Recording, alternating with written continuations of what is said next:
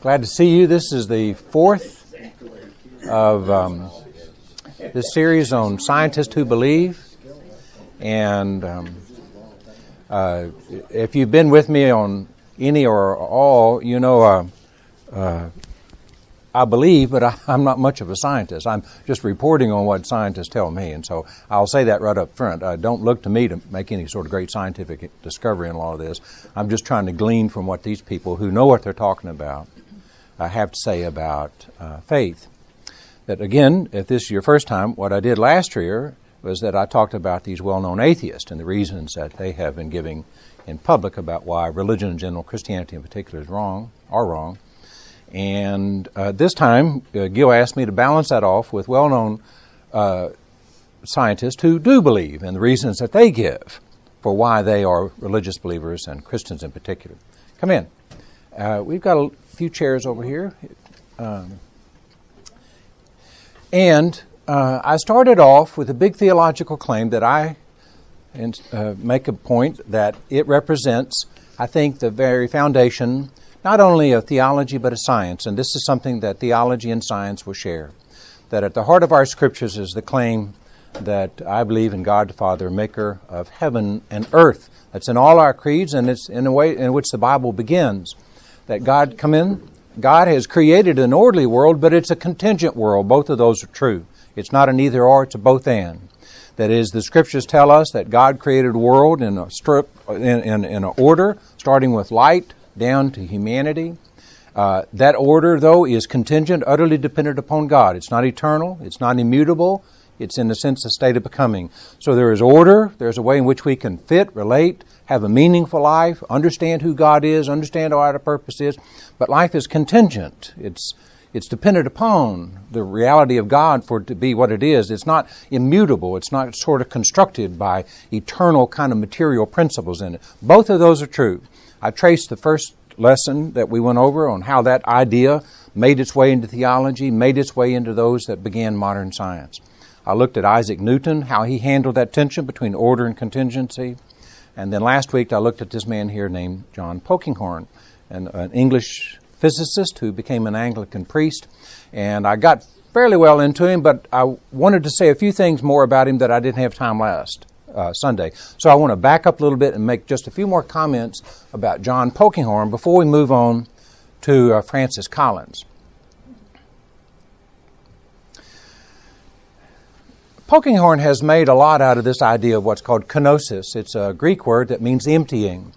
It's found in that wonderful, what scholars call Christological passage in Philippians chapter 2, where Paul says, Christ thought it not to be robbery to be equal with God, but emptied himself and became a servant, died on the cross so that all knees would bow towards him.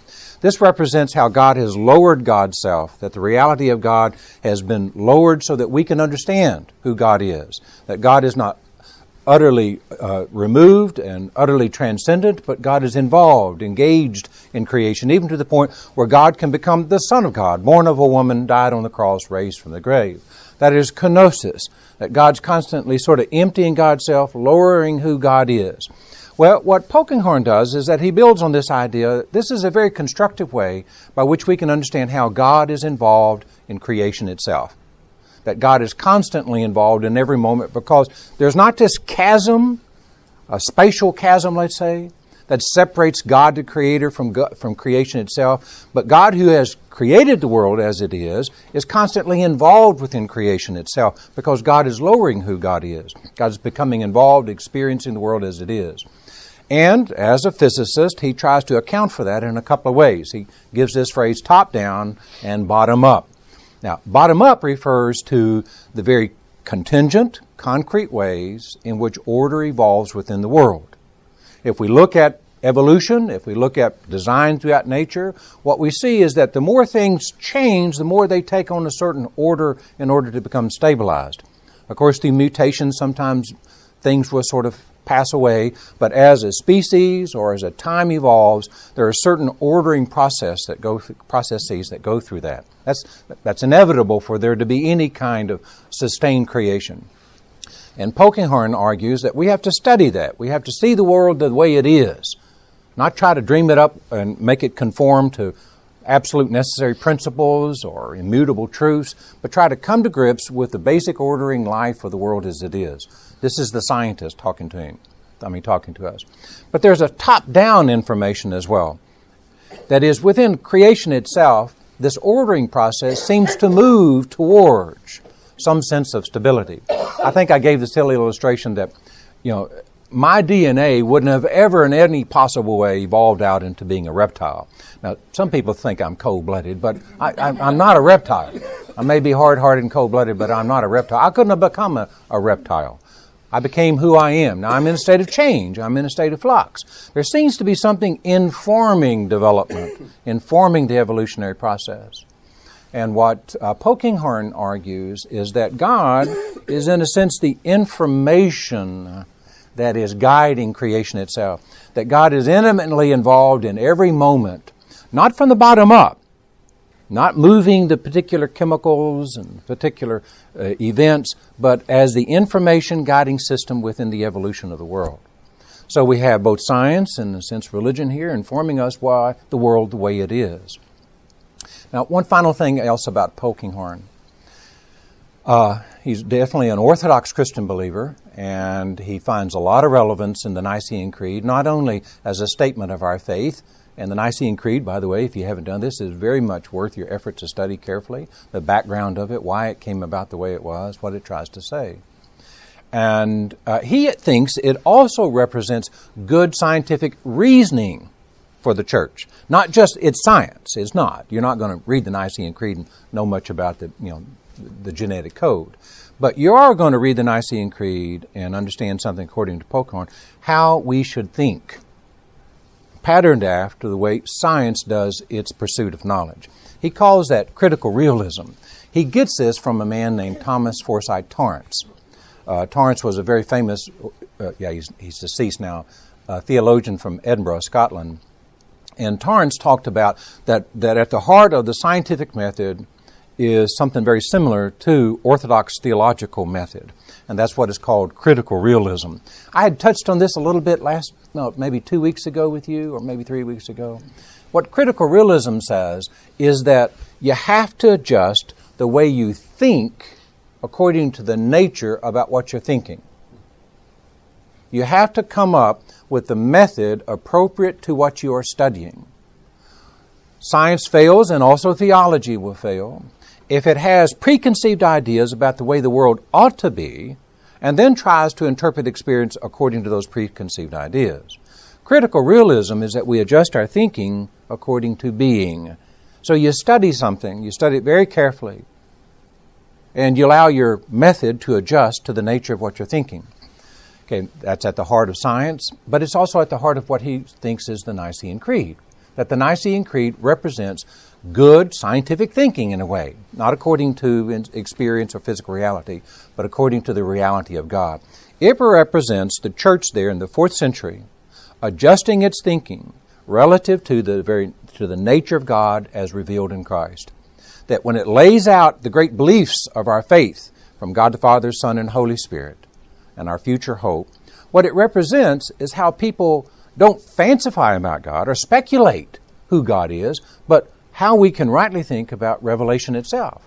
Here, thinking should conform to revelation. Also, what he thinks makes the Nicene Creed even though it's written in the 4th century, 325 AD, something very appropriate for a modern thinker is that it's based upon what he calls here a relational view of reality. I know I'm sort of throwing out big terms out here, but a static view of reality says that every existing thing is unchanging. Every existing reality is immutable. It doesn't change. So we can distinguish and isolate things. We could call them all monads. That's what Leibniz, the German philosopher, called. Everything is an individual, isolated monad. Well, in that sense, everything is separate from one another. But a lot of what characterizes modern thinking, science, and also theology, is that being is relational. No individual thing is entirely static, but its life is dependent upon its relationships to other things. That at the heart of reality is this interconnectedness, not separate monads, some way or another ordered to one another, but an interdependency of all living things upon the great system of life itself. This is the relational view. Well, he also thinks this is at the heart of Christianity. In fact, I would say this, that if you adopt the Nicene Creed, that God is Father, Son, and Holy Spirit, not that there's a God who is a Father and God who is a Son and a God who is a Spirit, but God is Father, Son, and Holy Spirit. And we know the Father through the activity of the Son, and we know the Son through the inner working of the Spirit in our life, then we have to conclude that God's being is relational as well. How else could God become incarnate if God's being wasn't dynamic, wasn't relational? How else could we have the Holy Spirit of God poured out upon us at Pentecost in our heart, in the sacraments, if God's being was not relational? If God couldn't be both Father, Son, and Spirit simultaneously? Not as one thing, but as a being that's in a dynamic relationship itself. And that's what the Nicene Creed captures very, very well. And that's why, even though here we are in the 21st century, we have to find ways to express our belief, our knowledge of revelation relative to our age. But it can never be, in my humble opinion, in contradiction to the Nicene Creed. We don't have to say it like the Nicene Creed, because I don't know. I've never heard anybody come up and say consubstantial to me. Have you? Or what is another one of those big phrases? I mean, they meant a lot to people in the Mediterranean world in the 4th century. But our pursuits, our knowledge have evolved in such a way that we have to find those terms relative for our age. But what the Nicene Creed says about the nature of God as Father, Son, and Holy Spirit, that the being of God is relational, I think is at the very core of our faith. Yeah. Well, that's what Polkinghorne sees it. He sees it as a model, as a good sort of rational explanation of what we're trying to know. All right. Now I want to talk about Francis Collins, one of the perhaps most famous living scientists that there is. He, as you well know probably, is that he was the director of the Genome Project. That I think their first bit of information came out in 2000, and then it was published in 2001. In fact, we even had him on our campus, I think about that time, come to think of it, around 2001. He was on our campus at Sanford, and we had a meeting with him, a luncheon. And he was very impressive, very humble person, very engaging. A man of such stature like that took questions very readily, very easily, and so I was very impressed with him. He was raised in a home that he called, his parents were freethinkers. His father was a scientist. I think he taught at Elon University for a while, and then went off to the war, and then came back and became a collector of Southern folk music and taught that for a number of years. But there was no religious influence in his house at all. He had sort of a natural inclination towards science. Chemistry in particular caught his interest because of the formality of chemistry. It seemed to really sort of work well with these principles. And that captured his mind, and so he decided that he wanted to study chemistry, which he did at the University of Virginia. Then he wanted to pursue a PhD, and he goes to Yale, and he was first studying chemistry, and then he took a course in biochemistry and got really interested in that and switched his PhD program into biochemistry. And then later on, he got very interested in medicine and went and got an MD at the University of North Carolina. So he's got this scientific background in chemistry, biochemistry, plus this medical background, in particular in the study of genetics. And that's why he had the inroad towards the director of the Genome Project. He was agnostic when he went off to college, and then he became a sort of very vocal atheist and would challenge people with any sort of belief in God, and said that there's no scientific evidence for the belief in God. Now, I don't know if it says it or not, he was doing rounds and as a doctor, and one of the patients, an older woman, asked him what he believed in. Do you believe in a God? And he really couldn't answer the question, and that started a series of sort of introspective questions for him about, why is it that he doesn't believe? Why is it? And he felt really the only thing that he could fall back on is what he called willful blindness and arrogance. That's why he doesn't believe. And then he felt like, well, that's not good evidence. I'm arrogant, therefore I'm right. That's not a good argument. I'm willfully blind to what theology has to say about God, therefore I don't believe in God. That's not a very good argument. And we saw this last time, I think. A lot of what has fueled the interest of the very prominent public new atheists in our society, from Dawkins to Harris and others, is this sense of blindness about what Christianity really has to say about it, its claims. But he knew a Methodist minister. The book doesn't really say how he knew him, and the Methodist minister recommended that he read C.S. Lewis's book, Mere Christianity. Have you read it? I think it is a very good book. As a philosopher, I would say it's not the end-all of all sort of philosophical questions and answers, but it is a very good beginning. It's very reasonable, very well written, and it addresses all the hard questions. I'd recommend that you read it. It is worth your serious consideration. Well, it really captured him.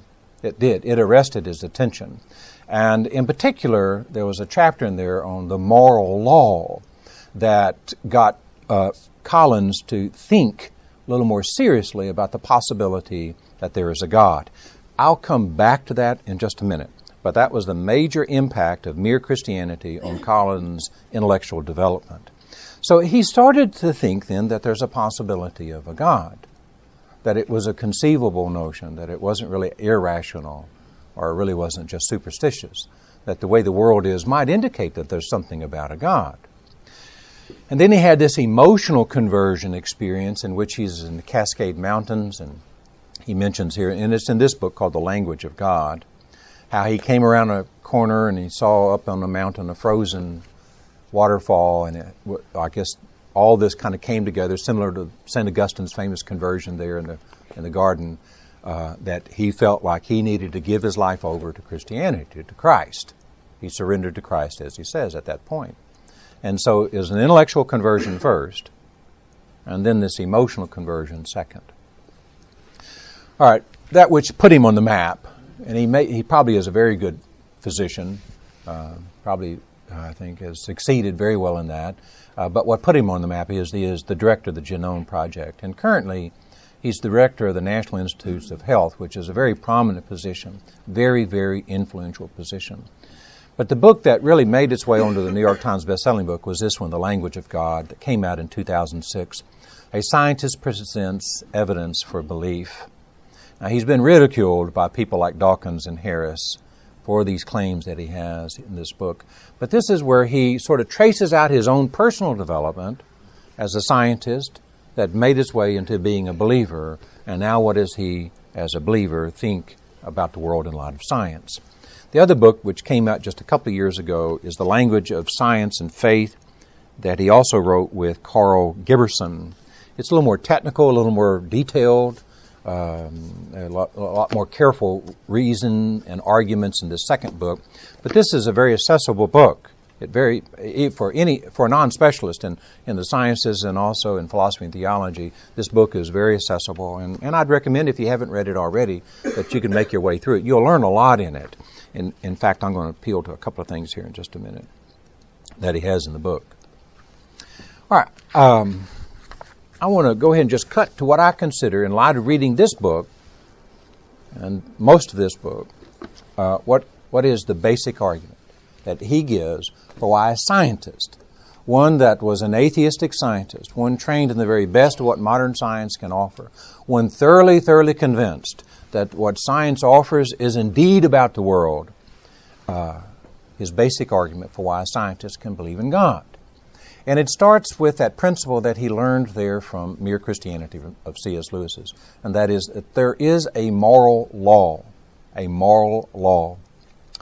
that everyone has some sense of right and wrong about them. Now, you may differ, and we may differ from people in another culture, and there may be people that are pathological, and they don't have a moral sense for whatever reason.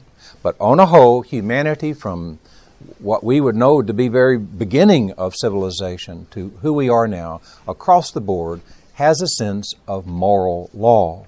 Now, that caught his attention. But as a scientist, he was also well aware that there have been objections to that. That is, yes, you may have a sense of right or wrong, but I can explain it away. And in the book, he has a couple of brief subchapters dealing with these objections, and there are primarily two objections to it. One of them, and this comes from Freud, that the moral law is just a wish projection. If you know, that's Freud's famous definition of religion. God is just a wish projection. That we have this moral law, that we are accountable to something. Now, I may be confused about it at times, and I may even reject it and rebel against it, but nonetheless, I have a sense that there is a right and a wrong. That I am being informed, I am being approached, encountered with a moral law, an obligation that this is the person I ought to be. I should be doing that. They should not be doing that. We should not have genocide. We should not have child cruelty. We should not have such rampant injustice and insensitivity. Yes, we know these things. There are things that seem to be morally, obviously right and wrong for all people. But Freud said it's just a wish projection. This is just kind of what we really want. We feel guilty. We feel profoundly guilty, according to Freud. And so we project a wish onto reality and ultimately onto God. That is, I need forgiveness, so I'm going to wish that there is a God to forgive me. I need to be accepted, so I project my need for acceptance onto nature, onto God. And that's why we have morality, and that's why we have belief in God. It's a wish projection. A lot of people have adopted it. I remember when I was in graduate school, a guy who had been a Christian, had gone to seminary, became an atheist, and we were talking one day, and he asked, I asked him, well, why all of a sudden now you're an atheist? And he said, well, I read Freud. Well, here's what Collins says. I could talk all day long about why I think Freud is wrong, but the reason why Collins rejects the idea, I think, is very, very insightful. Now, of course, a lot of people do treat morality and God as wish projections. There's no doubt about that. We call that infantile faith. I believe in God just because God's good for me. But what Collins says is that if you read the Scriptures, that's not the God that the wish projection wants. Because if I were to dream up a God that would always give me forgiveness and acceptance, always accept me and give me a place in the world that is meaningful, rewarding, enriching to me, it wouldn't be Yahweh. It wouldn't be the God of the Old Testament. It wouldn't be the God of the Exodus. It wouldn't be the God who said, if you have a lust problem, pull out your eye, or turn your cheek when somebody slaps you. It wouldn't be the God that would be born of an infant.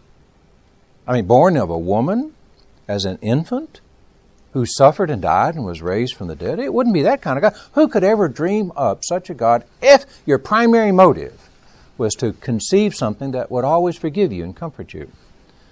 Now, again, all of us may harbor this idea that we want a pet deity, sort of an indulging grandfather up there that always sort of pat our hand and give us money and all that. But that's not the God of the Scriptures. And so to say I worship that God cannot be just because I want such a God. And that's true. I would agree. Freud's argument is that you believe in God because you wish for a God. All right. If you were wishing for a God, that God would assuage your guilt conscience and your loneliness. But that's not the God of the Scriptures. The God of the Scriptures confronts us as a holy, righteous God and makes demands upon us and calls us to repentance, calls us to a new life based upon the experience of God in Christ. So that argument he rejects. The other argument is that evolution has designed a gene so that we would believe in God and morality. That evolution has put within us over these thousands and thousands and thousands of years this kind of genetic proclivity towards being moral and to believe in God. Okay, he looks at it, and a lot of people argue that, by the way. And I would say this, that you have to have certain kind of brain constitution to believe in God. I really believe that. My wife Beverly here and I, we have this pet dog, and she's a wonderful little dog, but I don't think she understands the Nicene Creed. I've hurled all kinds of Old Testament invectives against her, and she doesn't get it. She has no religious sense. Of course, she wants to please us. We want to please her and all that sort of stuff. But morality is more than just being pleasing and being accepted. It's conforming to a command, to an obligation. Our belief in God is more than just some brain state that enables me to project something in eternity. Now, I think you obviously have to have a certain kind of brain to believe in God, but just because you believe in God doesn't mean the brain is the explanation for that. And so what he argues here is that altruism cannot really be explained by evolution. It really cannot be. Now, with my children, I will do anything, even sacrifice my life, I think, to help them, for them to survive. That can be accounted for, genetically, maybe biologically. But the love of neighbor, or the love of the enemy, or the compassion of the Good Samaritan, that cannot be accounted for in the same way that biologically we can account for why a parent will keep a child alive so that the child, the genes, the family inheritance may continue. And at the heart of our ethic, based upon our belief in God, is that very thing. What's the greatest thing that we can do? Is to give our life for our neighbor, for our friend. That's what Jesus says. What's the greatest thing that God could have done? Is to die on the cross for the sins of the world. So the evolutionary explanation of this moral law is not sufficiently critical of it. It's not a defeater, in other words. It's not a good objection to it. So what Collins argues is that this is part of who we are. The human identity, the human conscience. What it means to be a human in the world is to have this sense of a moral law, that we are responsible to a reality greater than ourselves, greater than the physical states in which we are in. We are responsible to that. Yes? Quick question. Yeah. Did he address the new game theory people who say societies that don't have this moral code simply won't survive? So, no, he doesn't address that. Okay. I've read some of that. But the heart of his argument here is this first claim. We have a moral law that cannot be accounted for as a wish projection or as an evolutionary development. The second, which is a little more complicated, is called the anthropic principle. Anthropic means person, human. Anthropic principle. It's a very interesting argument. Of course, not everybody buys into this. And he doesn't mean it's an infallible argument, that is this anthropic principle, that is in light of certain kinds of highly improbable events within creation itself, within reality itself, then there must be a God. He says these are pointers to a God. That there are things that are part of the constitution of the world itself. They don't prove that there's a God, but they point that there could be a God. It makes the God question very viable, in other words. It doesn't show us who God is. You're not going to go look at the DNA and see God. You're not going to go back to the Big Bang and see a real hand explode it. But these features, the DNA, the Big Bang, gravity, strong forces, weak forces, electromagnetic, all these, he thinks are pointers or indicators that there's something more than just what we're studying here. Let me give you a few facts and figures about this that he talks about. Some of you may obviously know more about this than I. And if you want to embellish, correct, add to what I'm saying, please do. He says there are four basic forces in the universe that influence everything that happens.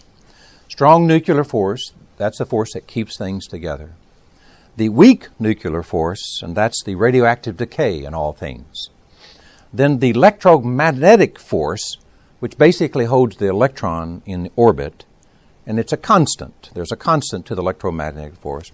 And then the fourth would be gravitational force, and that's what gathers matter itself. Those four forces affect everything in the universe. He says, and I'll give you some statistics, some figures here in just a minute, that those four forces have to be arranged in a very, very precise way for human intelligence to evolve within the world. For us to be who we are, those four elements have to be arranged in a very, very precise and highly improbable way for that to be the case. He likens it unto a finely tuned violin. For it to make music just right, it has to be finely tuned. The universe, to produce you, a believing being who has a sense of the moral law, who can ask the question that there is a God, a reality to which we're responsible, greater than ourselves, greater than reality itself, than the universe itself. There are things that have to be set in place early for that to happen. Now, like I said, I'm out of my league in saying this. I'm just quoting him. The most phenomenal feature of the instant of creation is the formation of carbon. Carbon occurs when three atoms of helium are compressed. Helium then is joined in this compression by magnetic forces and the strong force. All right? That strong force has to be in the right relationship to the magnetic force for carbon to be created. Carbon is the basic reality of physical existence. And what he argues is this. Let me find it.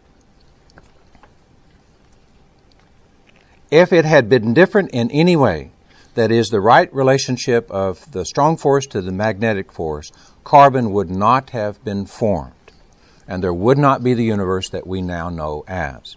That ratio had to be just right.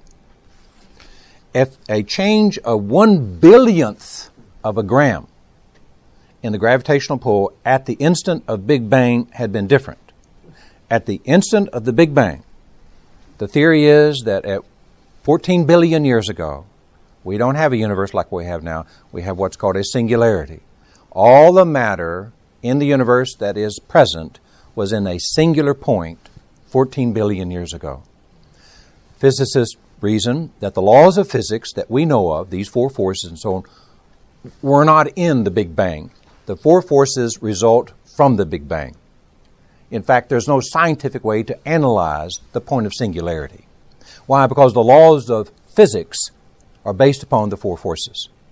So, if the four forces result for the Big Bang, then what has caused the Big Bang? Well, there's no scientific explanation for what caused the Big Bang. However, though, what he reasons is that at the instant of the Big Bang, if the universe had had 1/billionth more of a gram or less, the universe wouldn't be what it is today. If it had more, once the bang went out, I'm just trusting his word on this. I have to admit, I don't know the math on this one. It would have collapsed. If it had 1/billionth of a gram less, all the atoms would have been so spread out, they never would have congregated into stars and solar systems and galaxies, life, conscious beings. The density of the universe is finely tuned. He said this, a change of 10 to the 15th, which is what? 10 with 15 zeros? Is that it? Or 0.14 zeros plus then 1? I'm not really for sure. It's a big number. It's a big number. The density of the universe, if it had a change of 10 to the 15th, would have either collapsed the universe or expanded it into utter chaos. Highly, highly improbable. He also says that the ratio of the proton to the electron, and this is his number. It doesn't mean much to me, but this is his number. 1,526 times the mass of an electron. So the protein is considerably heavier than the electron. If that ratio were changed, the stability of all atoms would be compromised. Either the electron would leave the proton or be collapsed in the proton. In other words, DNA, which is the very basic chemical feature of organic life, wouldn't have evolved if that ratio had been any different than what it is. In light of all that, after 14 billion years, here we are. We're thinking about it. We're talking about it. We live within it. We're not just matter in motion. We're conscious beings that have a moral law. We are beings who react and accept and make judgments. We have intentionalities. We write poetry. We sing praises. We are beings that have an intelligence that can understand the world, that is designed in a way, and here's the point about the anthropic principle, so that we could be in it. Some way or another, the world is designed so that we as intellectual beings, of course, we're not the only thing that should be in the world. There's got to be a lot of things in the world for us to be here. But we're not a mistake in this. The world was designed from the very instant of the Big Bang so that eventually, 14 billion years later, they would be intelligent, conscious beings. Now, that's called the anthropic principle. Now, according to him, those are just facts. Those are principles that we have to adjust to. Then he says that here are some explanations of this highly improbable cause to have a world in which intelligent beings can be part of it. He mentions there's a view that's called it's no big deal. All right. It's no big deal that we live in a world that has such a high improbability for us to get into it. That it's not really an interesting thing after all. What's interesting is the study of genes or the study of chemistry or the study of art or the study of philosophy. Those are only interesting. But the fact that the world exists the way it is in which intelligent beings can be in it is just not a starter for many people. Now, here's his objection to that. He uses an analogy from a philosopher named Leslie that says, all right, now let's say you've been sentenced to death and you're going to be killed by a firing squad, and the 50 best marksmen in the world are ordered to shoot you at this firing squad. All right? You're lined up, you're blindfolded, you hear the guns go off, and you're not dead. And you think, what has happened? I'm not killed. The 50 best marksmen in the world have aimed at me, and they've missed. Surely one could have hit me and killed me. There must be a reason for this. And he would argue it would be reasonable, right? That you would want to find out why and how you're still alive. Well, he thinks it's reasonable that we pursue the question, why is the world organized in such a way that we as intelligent beings have come into it? It is a legitimate question. It's not a no big deal. All right. Another illustration of this is what's called that one day science will explain everything. It's called the theory of everything, the grand unified theory. The grand unified theory, and I think lately Stephen Hawking, the physicist from Cambridge, has claimed that he has come up with a grand unified theory, is that physics will be able to explain everything. That the questions now that physics can't understand or cannot come up with a cogent answer to, that one day they'll come up with a grand unified theory. Now, he's not against that, by the way. Collins is a man of science. Science pursues its natural causes. It tries to come up with theories that account for experience. That's part of the scientific spirit. That is, we need to come up with more and more comprehensive explanations. To say what acquits that is really to say what acquits science. So he's not against the pursuit of a grand unified theory in physics. But what he says, though, is that would still beg a question. You may come up with an explanation of the Big Bang. But again, it begs the question about why is the world ordered the way it is. You may be able to explain that it is ordered. You, as a world-famous physicist or chemist or whatever, may be able to account for the order of the world, but can you account for the world being? For that there is something rather than nothing just because you can rightly describe the world. It still begs the question. Curiosity wants us to know, why is there a world? Not just that we can order it, intellectually understand it, but can we explain the cause of it? Then another explanation is what's called the multi-universe explanation. And that is, there are an infinite number of universes. Infinite number. Statistically, if you have infinity, you have every possibility of something being what it is. So if not just one or two other universes, if we had one or two other universes, right, it's probably unlikely that we would have intelligent life in the universe. But if you had an infinite number of universes, statistically, there will be one just like this one. Now, what do you think is sort of unsatisfactory about that view? Well, where are all these universes then, if there are an infinite number of them? It's hard to conceive physical reality times infinity. How can there be an infinite number? This argument works because there has to be an infinite number to come up with such a highly improbable universe that there is.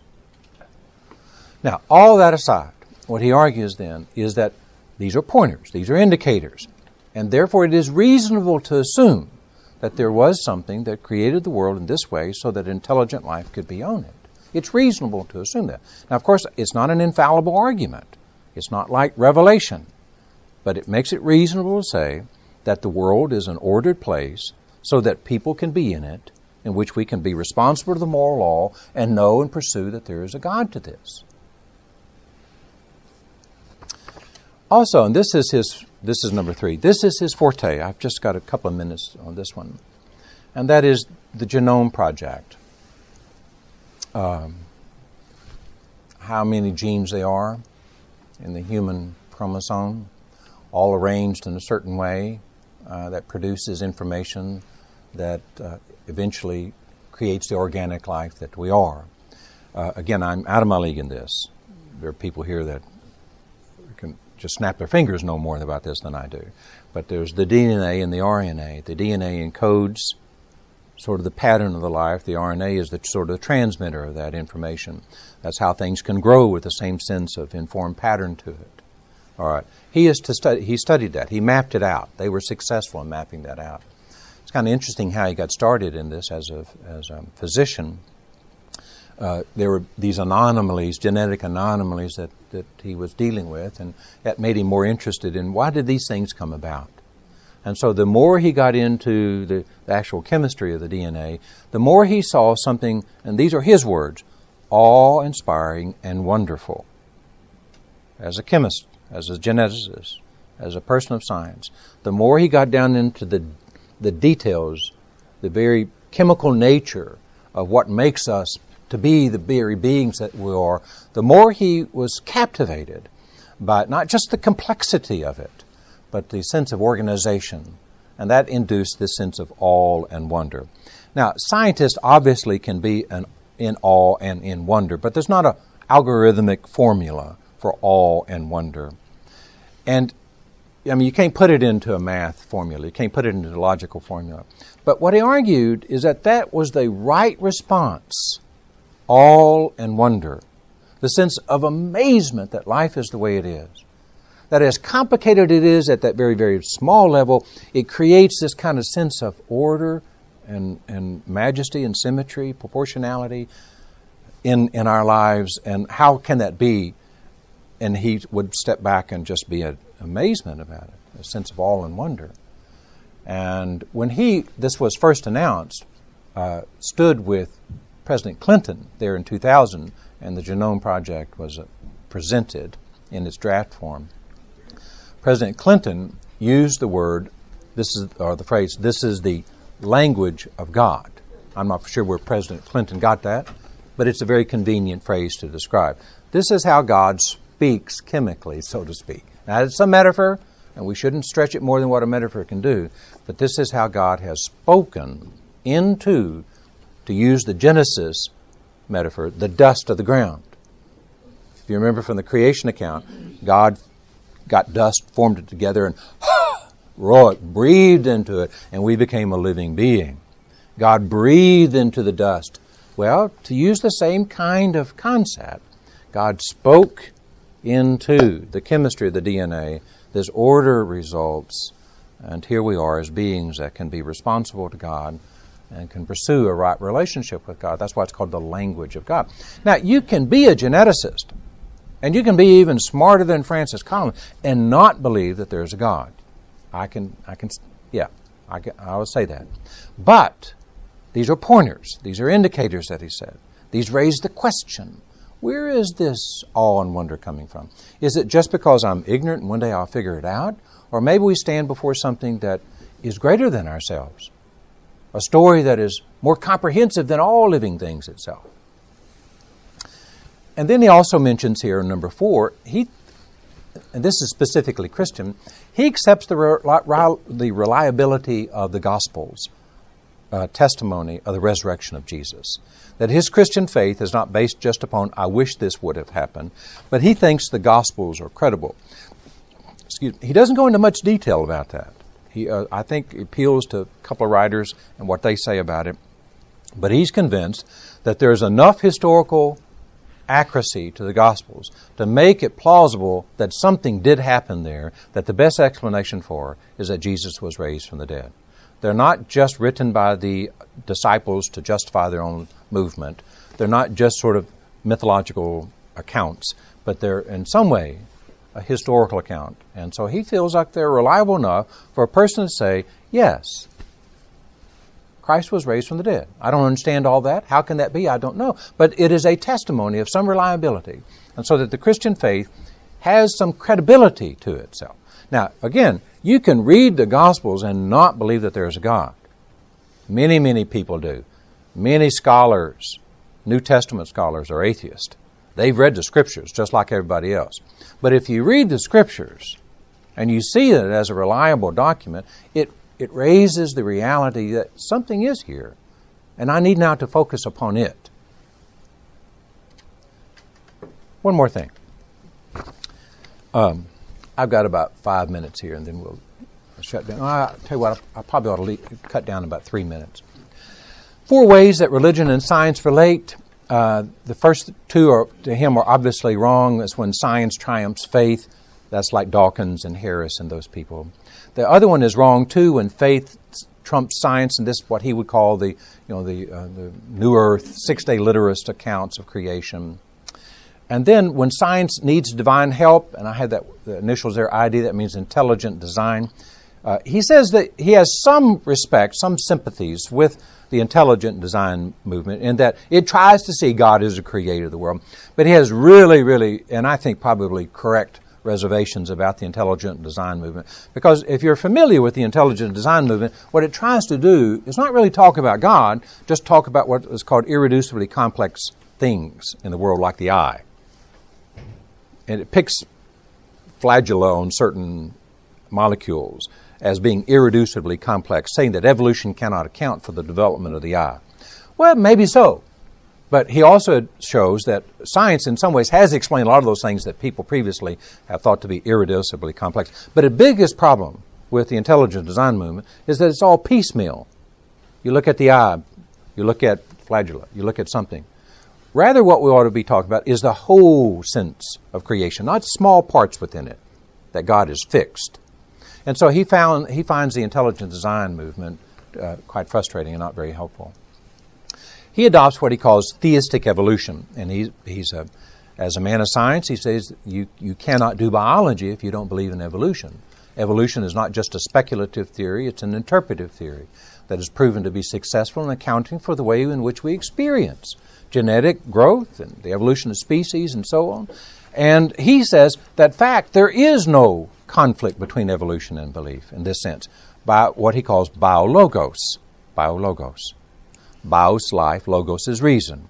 That there is a reason for evolution to be what it is. That God had a hand in this. He appeals to, let me say this, then we'll stop. He appeals to St. Augustine, obviously one of the great intellects of the Christian church, as a way to understand theistic evolution. That Augustine argued that at the moment of creation, God put, it's part of what things are, this information, this purpose, or what he called seminal, a seed. A seed is in everything that is, and it matures over certain periods of time. That maturation of everything that it is represents God's design for it. Evolution, then, is an expression of the maturation of the seeds that God has put within creation itself. So he argues that this war between evolution and faith in Christianity is unfounded. Because at the heart of even the great theologians, they didn't see creation and God's design of it in any way mutually exclusive. And so he thinks that, frankly, Christianity ought to just, like Pope John Paul II, just adopt evolution, see it as a legitimate form of science, and reason theologically within it, within those sort of parameters that science offers us. And he thinks they're very compatible. He has no problem accepting those. Now, of course, if you couch these things as, there's got to be a 6-day little creation, 4,400 BC, you're going to have a real problem with evolution. What about all those dinosaurs? Or if you're an atheistic scientist and all is just matter in motion, it's just sort of random acts that are configured in certain sort of chaotic ways, then yeah, this idea that there's an order, there's a design, won't even be possible for you to conceive. So it's just evolution and atheism. If you believe in evolution, you should be an atheist. Now, he's going to argue, if you're a theist and you're an evolutionist, they can be compatible with one another. And I give you this quote here at the end. All right, that's sort of just an introduction to a very complex man who has done wonders, and I think who stands as a good model, as a genuine Christian intellectual, who has made a great contribution to science and to the world, and as a Christian knows that in some ways all this that he knows as a scientist is done to the praise of God. Yes? No. Quick summary statement. When you talked about Newton earlier, but before that there was Copernicus and Galileo, and Newton, of course, Boyle and Kepler, who are all incredible scientists who made amazing discoveries, who were Christians, and all the way up through Polkinghorne and to Collins. There was a survey done in 1916 where 39% of scientists believed in Christianity, and the same survey was done in 1997, and 42% of scientists believed in Christianity. And so it's almost amazing how 33% of the world is Christians. You would think that scientists through the years with discovery of penicillin and the Genome Project would be the first ones to not have such a strong faith. Right. So it's just amazing how the Christianity or faith is able to go through Galileo, go through Darwin, go through the Genome Project, and we're still where we were back. Right. Right. I know our time is up. Let me conclude with a prayer. Our gracious Lord, the maker of heaven and earth and all things wonderful, we submit in awe to thy majesty and to the wonder of the life that we have. We're grateful for not only the individual experiences that we have, but the fact that we live in a world in which we can be lifted up into the wonder of the stars, the wonder of birth, and the beauty of the life that we live. We're grateful, O Lord. Help us to be disciples as great witnesses of this beauty of thy world. And this I pray. Amen.